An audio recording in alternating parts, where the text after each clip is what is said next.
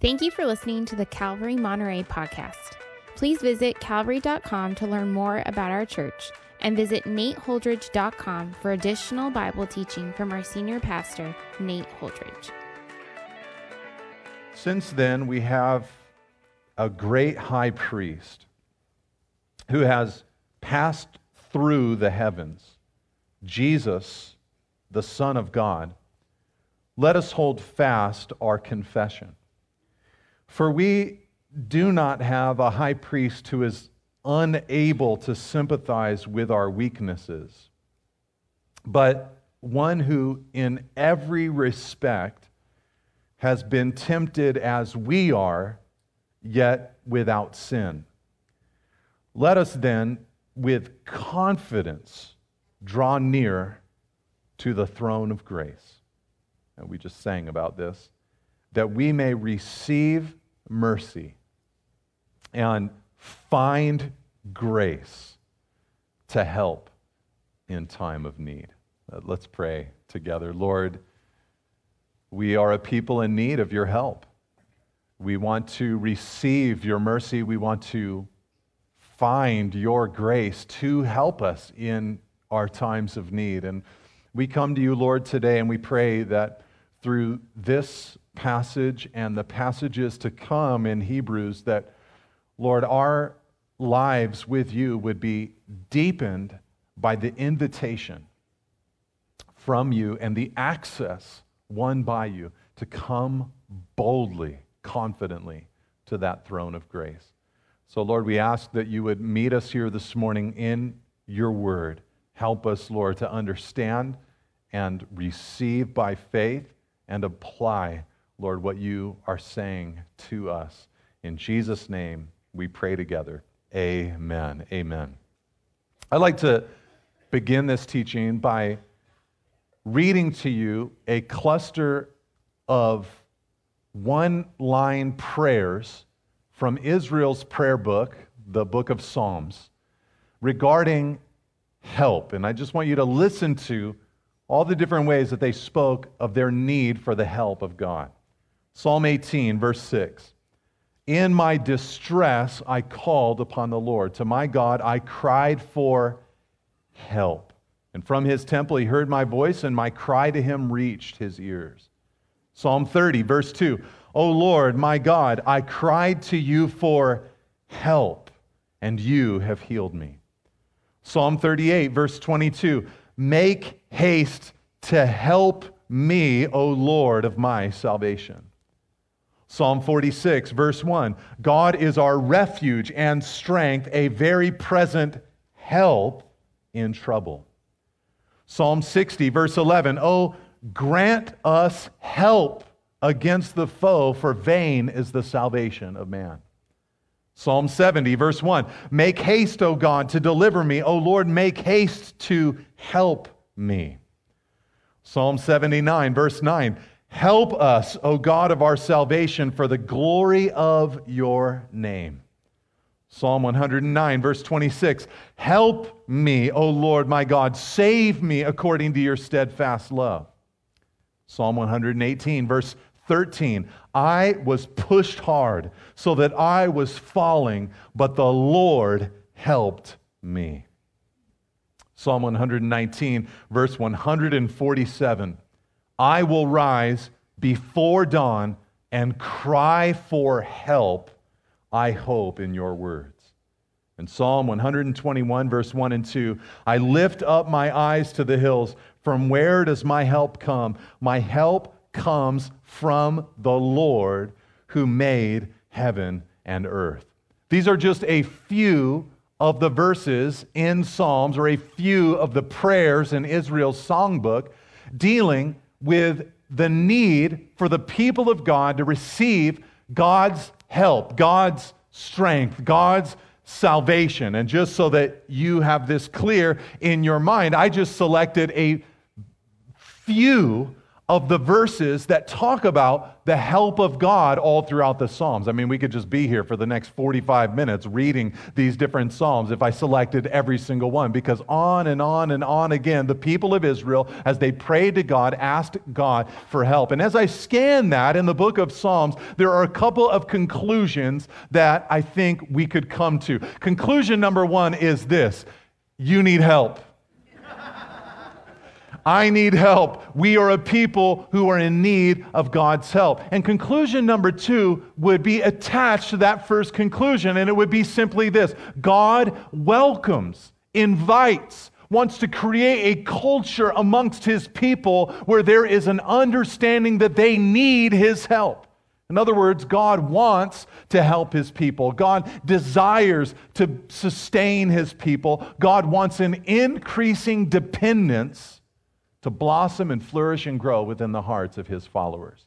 God is not bothered by our need for help.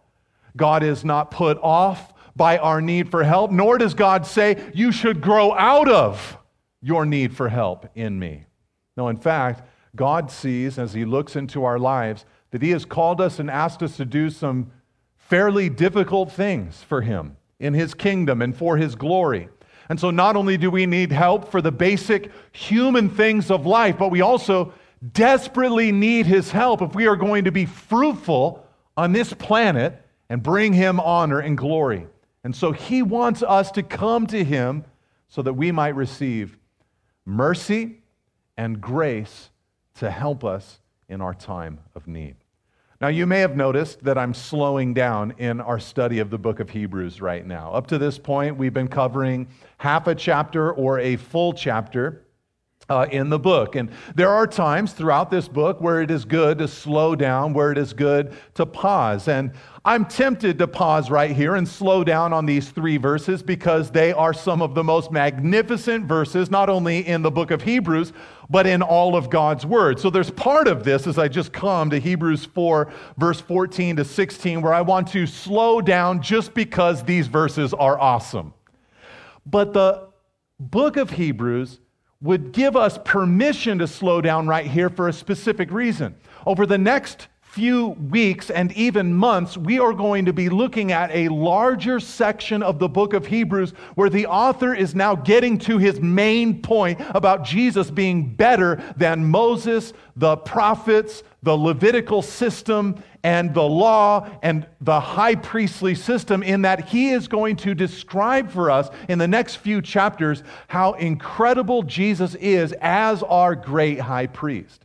And in looking at these 3 verses, we are basically looking at an introduction to the next major section of the book of Hebrews about Jesus as our great high priest. So it's a good place for us to pause and slow down and consider this ministry of Jesus and how He wants to be the one to bring help and aid into our lives. All right, so here's how we're going to do this today from these 3 verses. We're going to ask 2 questions. Can you guys handle 2 questions? We're going to ask 2 questions. I don't know why I'm holding up 2 hands. That's 4 questions. 2 questions. It might feel like 4 questions by the time we're done today, but we're going to ask 2 questions. Question number 1 is this: who is Jesus? From this passage, from this text, who is Jesus? What do we learn about Jesus? Why is it beautiful? Why is He said to be great in this passage? So, who is Jesus? And then the second question relates to the answer to that first question. The second question would be, how should I respond to who He is? What should be my pattern of life, my pattern of living in response to who I learn Him to be in this passage? All right, so let's look at the first question. Who is Jesus? Would you look with your eyes to verse 14? It just starts out by saying, since then we have a great high priest, Jesus, the Son of God. We're going to learn here that Jesus, who is Jesus? Well, He is our great high priest. Now, I realize that we are living in California in 2019 right now. And we are very far removed from what the original readers would have felt when they read, Jesus is my great high priest. In fact, for many people here today, you read great high priest and you have maybe an image in your mind, an image of what a priest is that is actually disconnected entirely from the Old Testament Levitical priesthood that the original readers would have been thinking about. So we need to think for a moment, if you just bear with me, about what the original readers would have thought when they read that Jesus was their great high priest.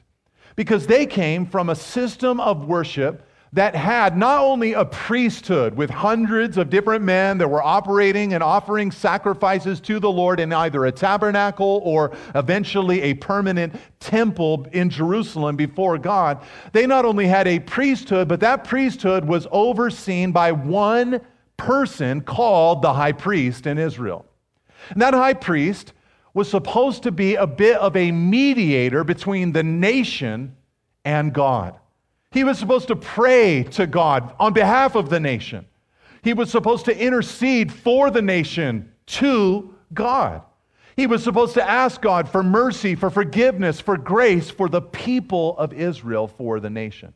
And not only that, but he was supposed to encourage and exhort and, in a sense, keep accountable the people of Israel to make sure that they were still worshiping God through the sacrificial system that God had given to them for that era.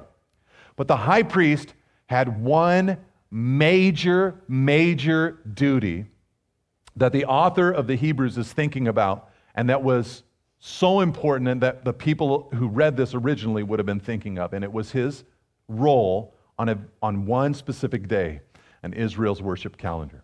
Every year, the people of Israel had this one day that they called the Day of Atonement, that God called the Day of Atonement.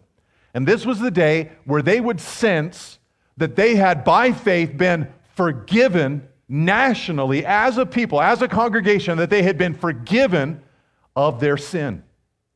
And the way this day began was fascinating. First of all, the high priest had special garments that he would wear for that particular day. He would put on these garments, and then he would go out and he would select 2 goats for the nation of Israel. These goats would then be set aside. It was a big religious ceremony, the selection of these 2 goats. There was an inspection and all of that to make sure that they were clean, that there was no spot, no blemish on them. So he would select these 2 goats. Then he would go back and he would select a bull, not for the nation, but for himself. He would take that bull, and in those garments, he would slay the bull, and he would offer the bull as a sacrifice for not the sin of the nation, but for his own sin. You see, the high priest went to God knowing that he was trying to intercede for a sinful people, but that he himself was also a sinner in need of grace. And so he would offer that sacrifice, that bull, before God. Then, after offering that sacrifice on the altar outside of the temple, he would then go and cast lots to differentiate the 2 goats that he had previously selected for the people of Israel. One goat would be sacrificed and the other would be held on to, preserved for a later moment on that Day of Atonement. Then, next, the high priest would go to the altar where he had just offered that bull offering for his own sin, and he would take coals from that outside altar and bring them into the temple or the tabernacle.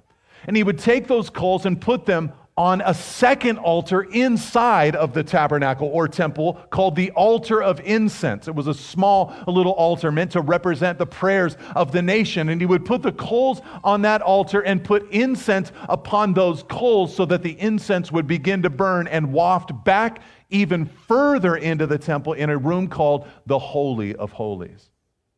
Then the priest would go back out and get some blood from that bull offering. Take the blood in, not just into the tabernacle, but into the Holy of Holies, where he would sprinkle the blood upon that room and upon the Ark of the Covenant that was inside of that room. After successfully completing a sacrifice for his own sin, he would then come out of the tabernacle or out of the temple, and he would take the one goat that had been chosen through the casting of lots, and he would offer it as a sin sacrifice for the people. His own sin taken care of, he would now offer a sacrifice for the people of God. Then, after offering that sacrifice, he would take the blood from that sacrifice, that goat, and go into the Holy of Holies before God.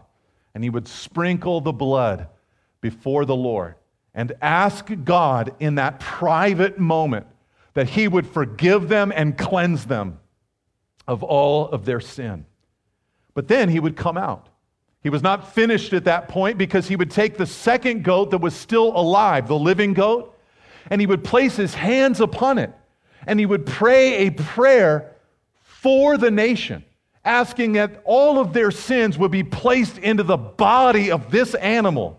Then he would give this animal to a servant who would take it into the wilderness and let it roam free. It would be considered the scapegoat for the people of Israel.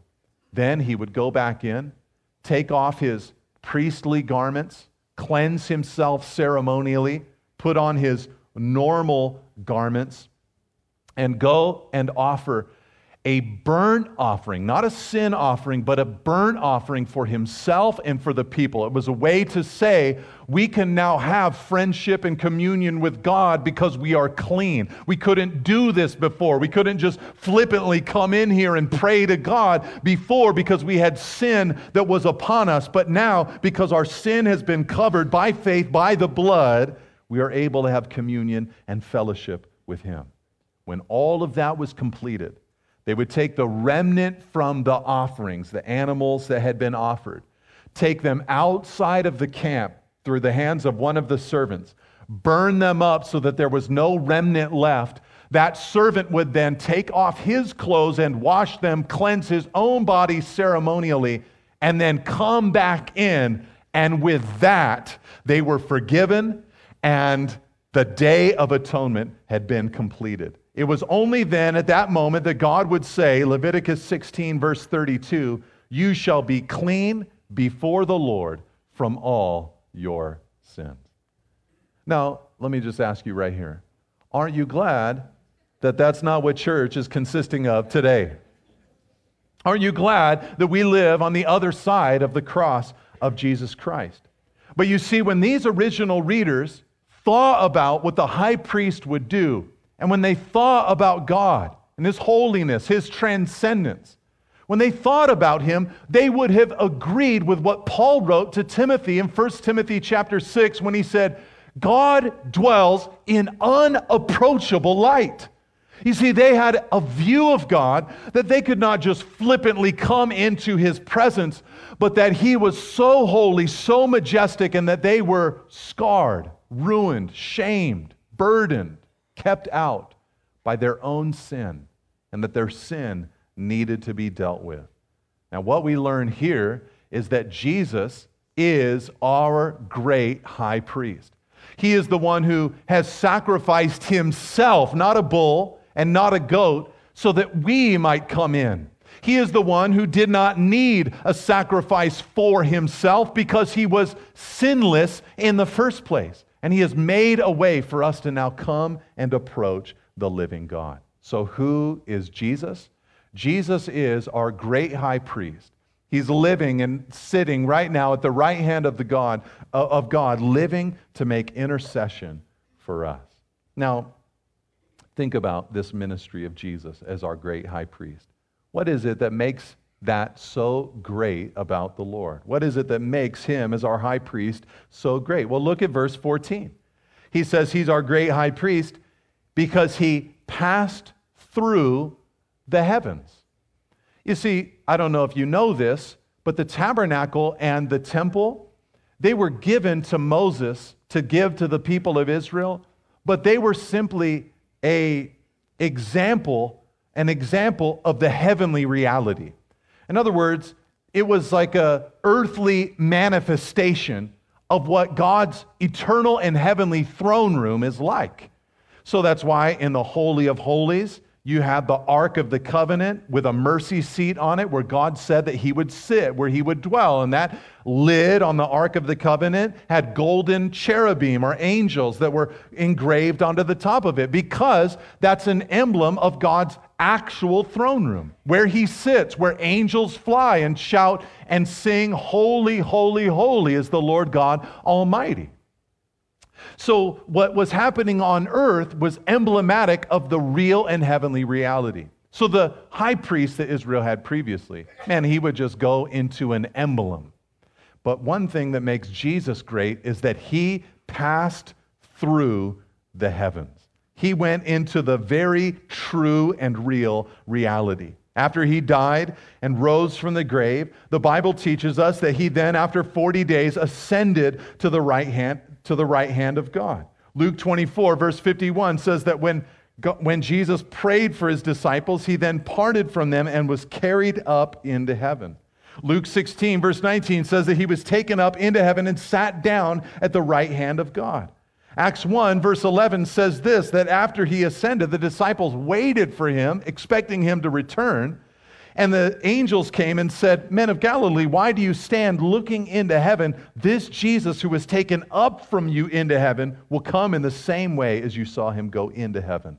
And Romans 8, verse 34 applies this theologically into our own lives when he says, "Who is to condemn? Christ Jesus is the one who died, more than that, who was raised, who is at the right hand of God, who indeed is interceding for us." Part of the reason that I'm making a big deal about this today is because in those times, those readers, they would have not considered it a light thing to have access to God. But in our era, we could easily think it a light thing to have access to God.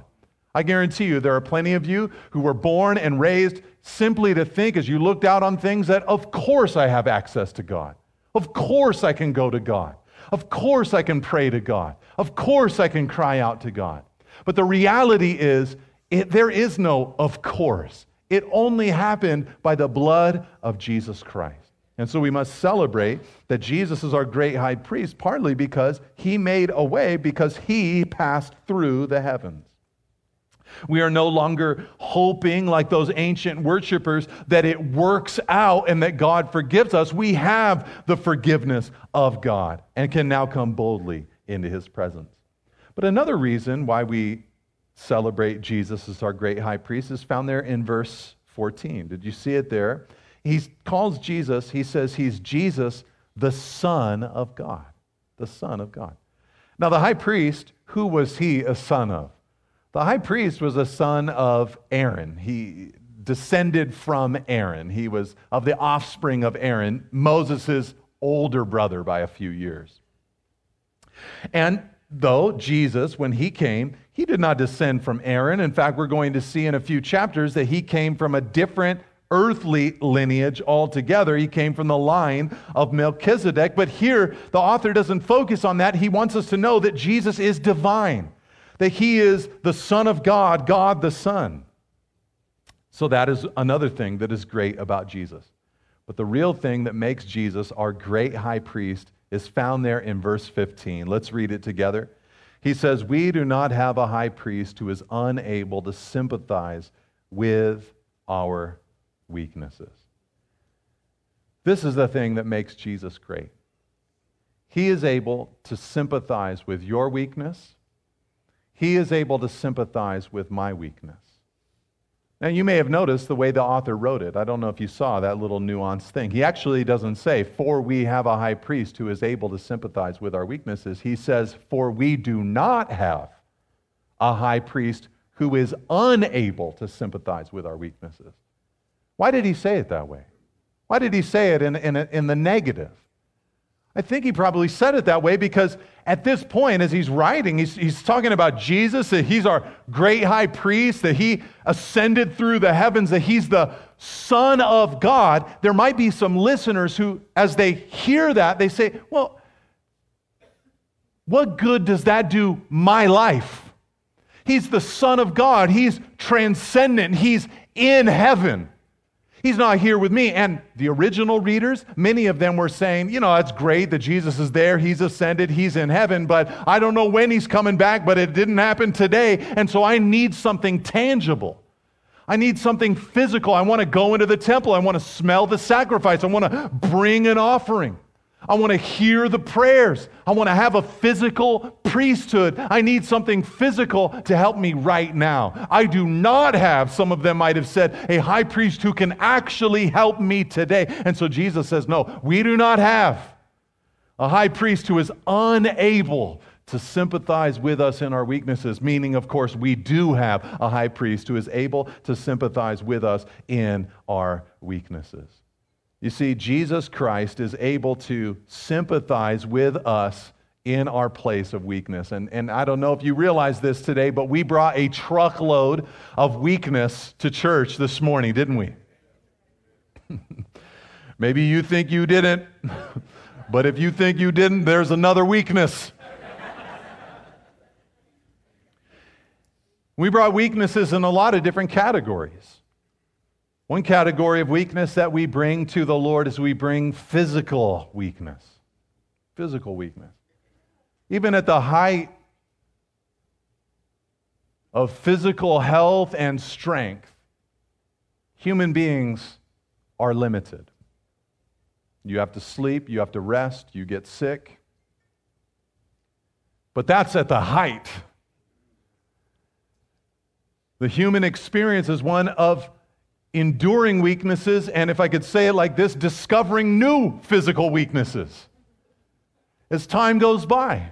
I'm talking to people in between services today. They're telling me, I got this physical weakness, that physical weakness, new one that we just discovered, just kind of cruising along the life, boom, new thing. We bring our physical weaknesses to the Lord. We might say, God, I want to serve you. God, I want to use this body, this energy, this passion. I want to use it for you and for your glory. Yet we bring to the Lord our limitations because we come with a physical weakness to God. There was a time in Paul's life where he was enduring a physical weakness, some kind of thorn in the flesh. We don't know exactly what it was. Probably the best guess is some kind of eye ailment that he was enduring, but we don't know with any kind of certainty. But what we do know is that he prayed to the Lord that God would remove it from his life 3 times. Lord, please, would you take this thorn in the flesh from me? You could understand Paul's logic. God, I'm out here. I'm an apostle. I'm preaching the gospel. I'm going on missions trips. I'm getting on boats. I'm getting beat up. I'm doing all this stuff. I could use a healthy body with which to serve you. But the Lord said to him, no, my grace is sufficient for you. My strength is made perfect in your weakness. And so Paul made a determination. He said, I'm even going to boast in my weaknesses. So the Lord, He understands and can relate to, He's connected to our physical weakness. We also bring a moral weakness to God, don't we? The Lord looks at our lives. We have these decisions that we make, these moral commitments that we make. We know what is right. We know what is good. We know, in one sense, what we'd love for our lives to be all about. It's very difficult for us to stay with those commitments. It's very difficult for us to always make the right and good moral decision. We bring spiritual weakness to the Lord. Spiritual weakness. We might say, Lord, I'm fired up for you. God, I'm going to serve you with my life. But that energy, that commitment, that might, it only goes so far. I'm going to start to get up in the morning, Lord. I'm going to pray. I'm going to cry out to you. But you're going to have days where you feel a spiritual weakness. Where though the Bible teaches you are dead to sin and alive to God, you are going to wake up feeling very alive to sin and dead to God.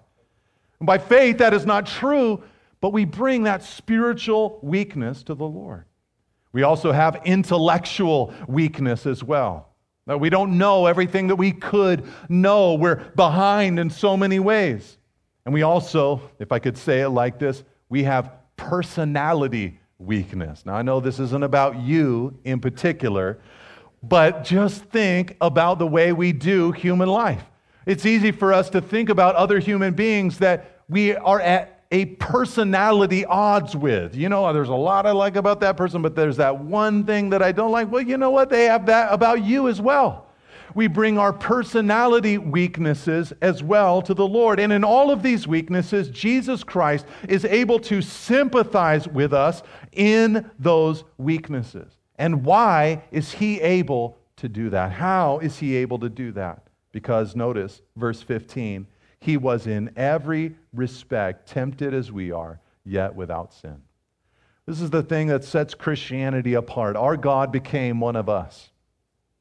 He experienced temptation.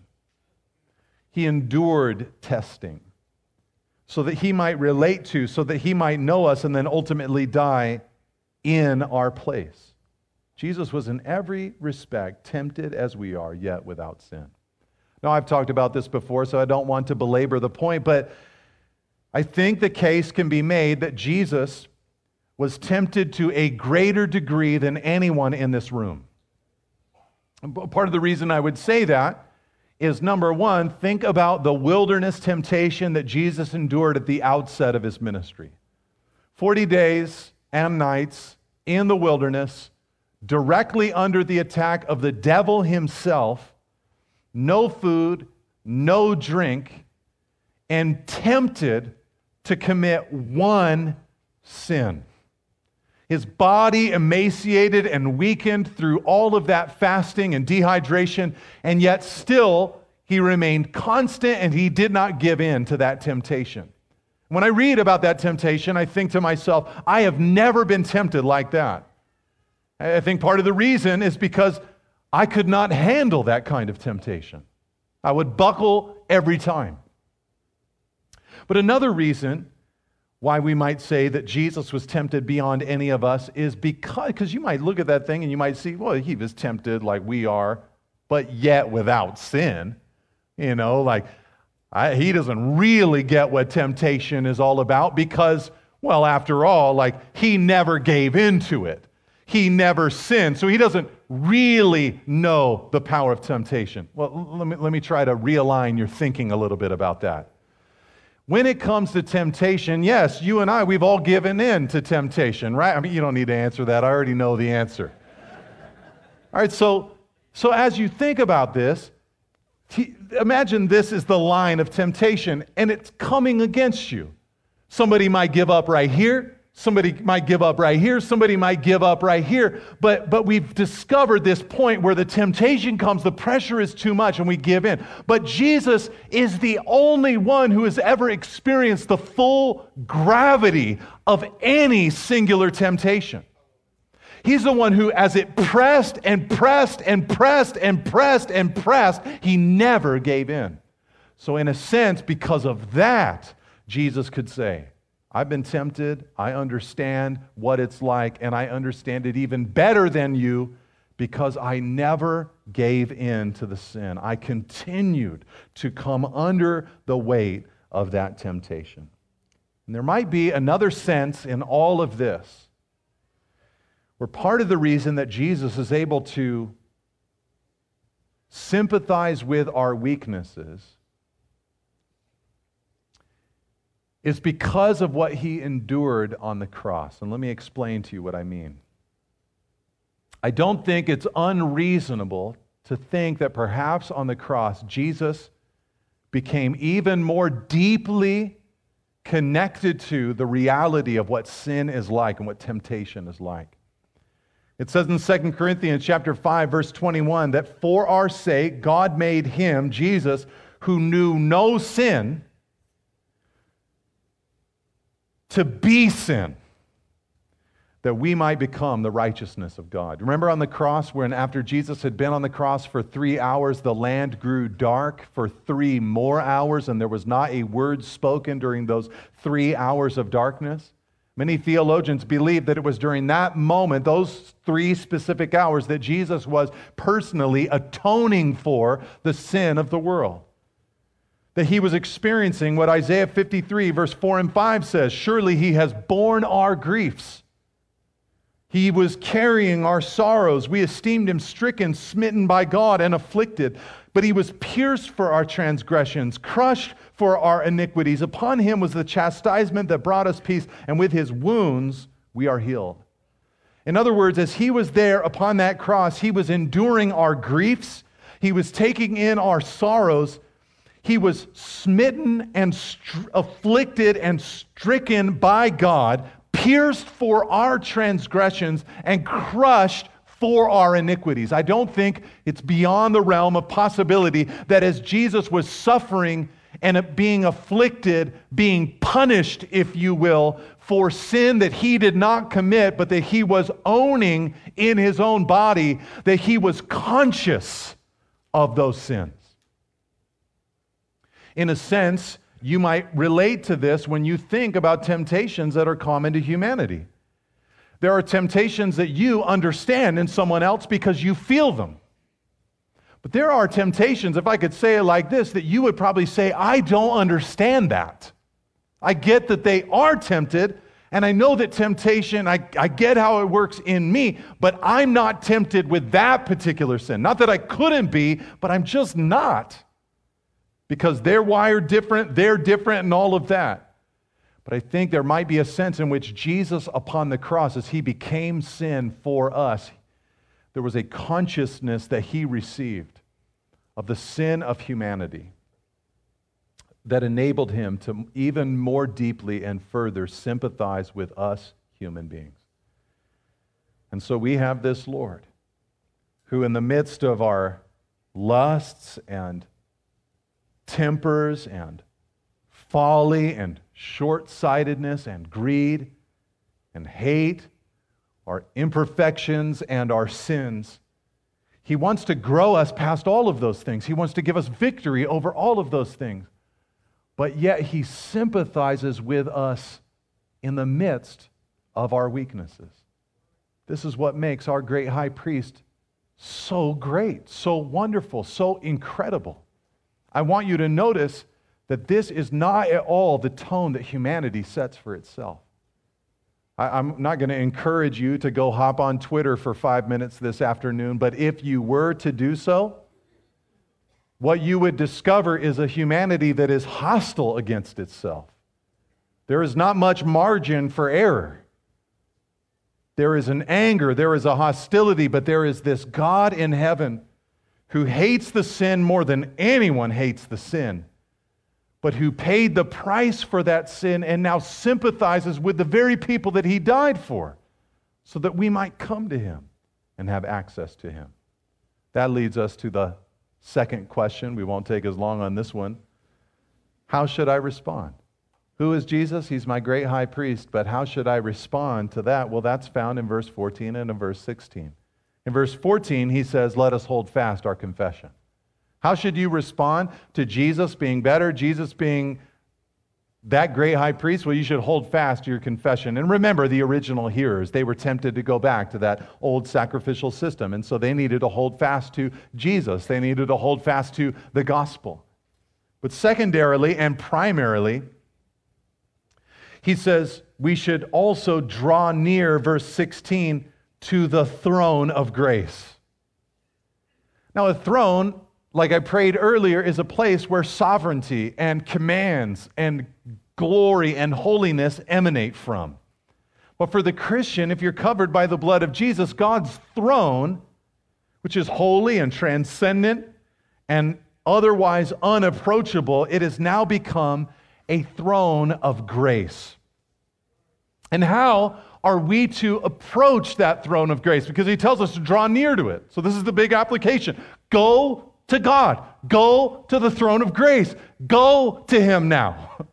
You have that access, so go to him. And how should you go to him? Notice what he says there in verse 16. He says, with confidence. With confidence. Now, the Hebrew Christians who were reading this, when they thought about the Day of Atonement, confident was not a word that they would have used. But here the author says, no, we have a different thing. With confidence we go. With confidence we go. We all know what nerves are like, right? We all know that experience. I get nervous. People ask me sometimes, do you get nervous teaching the Bible? After all these years, I still get nervous. You know, there's that, it's a holy moment. You're in front of people. You know, I still get nervous. I watched my daughters this last week. You know, a couple of them, they were auditioning for a part in a local play, and just the nerves, you know, like all the buildup, you know, for that audition. They had to do a monologue for a minute and sing a song for a minute. Just them, the director, just private, all of that, you know. They were just nervous, you know, and they'd ask us to pray, you know, okay, what can I pray for? My audition, you know. So, okay, well, let's pray for that, you know. I'm sure you want me to pray that your nerves would go away, I'd say to them. You're like, yeah, please, you know, pray that my nerves go away. And I'd tell them, I'm not going to pray that. I'm not praying that your nerves go away. Those nerves are a gift, because God is going to try to use this in your life, because if you want to be fruitful in God's kingdom, you're going to have to do things that make you nervous. So you're going to need to feel what it's like to go with Jesus through those awkward moments and those nerves and feel His faithfulness in the midst of all that. You're going to have to get uncomfortable, so I'm going to pray that God stands with you through that and sees you to the other side. But we might feel that, okay, with the Lord. But what He's saying here is, though there might be a reverence for God, we are to come to God with confidence. Other translations use words like bravely, boldly, courageously, without fear, or with a joyful heart. Paul said in Ephesians 3, verse 12, that to Him we have boldness and access with confidence through our faith in Him. Like I said, this was a shocking announcement to the original hearers who thought about the temple, the Holy of Holies, the Ark of the Covenant, the Day of Atonement, that we as God's people have full and complete access to, not just on one day on the calendar year, but every moment of our lives, come boldly to His throne of grace. And why would you want to do that? I mean, you're invited, access is there, but why would you want to take that access? Well, that's also found there in verse 16. He says, to receive mercy and find grace to help us in our time of need. You know what that is? You know, this isn't just like Bible talk for just like good stuff. Mercy and grace, what that is you need and I need mercy for our failures, and you and I need grace for potential fruitfulness. You see, sometimes we think about all this like it's just the shortcomings of my life that I go to God with, but God has asked something of our lives. God is asking and looking for fruit. He's looking at your life and my life, and He's wanting us to abide in Christ so that we might bear fruit, and much fruit, more fruit. And you need God's energizing power, His grace, to be able to get that. But as you're going through life, you're going to fail as well. And in those moments, what we need is the mercy of God. We need mercy for failures and grace for fruitfulness. And when do we need that? Well, in time of need. In time of need, to find mercy, to receive mercy, to find grace in our time of need. So this really isn't a teaching about prayer and how to pray, but it really is the foundational element to Christian prayer. That you would know that the high priest has won access for you to come to God so that you might receive mercy and find grace to help you in your time of need. That is a broad idea. The time of need, go to God in that time of need. Now let me end by asking one smaller question. I'll just say it like this. How is any of this different from all the other religious systems of the world? Because in the other religious systems of the world, there's the idea of a throne, a deity, a God who wants to be approached, implored, pleaded with, so that that deity might give some form of help or aid to His subjects, to His followers. And the last thing I want you to have this morning is just dead religion. I've been praying about this all week. God, the last thing I want to give them is dead religion where they just kind of conclude with, okay, I guess I just got to pray so that my deity, God, the true and living God, will like give me something in return, the mercy or the grace that I need. What is the difference? Well, there's a lot of differences. Many of them are found right here in this passage. Jesus came, he identified with us, he bears with us, sympathizes with us in our weaknesses. God became flesh and dwelt among us. But the big difference that I want to share with you as we conclude is this. It's about who initiates. When I was younger and had not yet met Christina and was kind of in that time of life where I wanted to be married and was, feeling that at the ripe age of 22 or 23 years old, I was probably ready. I asked God, I was crying out to God, I pray that you would, in your way, that you'd provide someone for me. And I remember there was this moment where I began praying in a very specific way. I don't think everybody needs to pray like this. Don't, make this a template for your own life. But I just came under the conviction that what I needed to pray is that God would bring someone into my life who I had no idea how they felt about me until I began to initiate in this relationship. I just sensed that I needed that from the Lord. I sensed that would set the tone for our relationship, that I would be the leader in the relationship and set the tone relationally and be fighting for the relationship from the very beginning to the very end. So it's just a conviction that I have. I'm making it sound like you should pray that way, but, pray about it. And I've told you guys this story before, but, I came to a point in this friendship that I had with Christina where I thought to myself, man, I just can't live with this friendship anymore. I don't like being friends. I don't like this at all. And so I was ready to tell her, hey, look, I got feelings, girl. I was ready to do that. And there was this one night, it happened to be Valentine's Day, and a bunch of us who were single, we were all out to dinner together. And I was like, man, my heart is overflowing. I got to talk to her. It's going to happen. And then as we were sitting there eating dinner, all the other females at the table, all the other women, they started sharing about these terrible past Valentine's Days where good friends had confessed their undying love to them and just ruined everything. So I waited till February 15th. And she reciprocated. She couldn't believe I didn't know how she felt about me and all that, but it was like God just shielded my eyes. It's what I needed because I wanted to initiate. That's the thing that I'm trying to say. I wanted to initiate. And that is just a small illustration of what we have in this passage.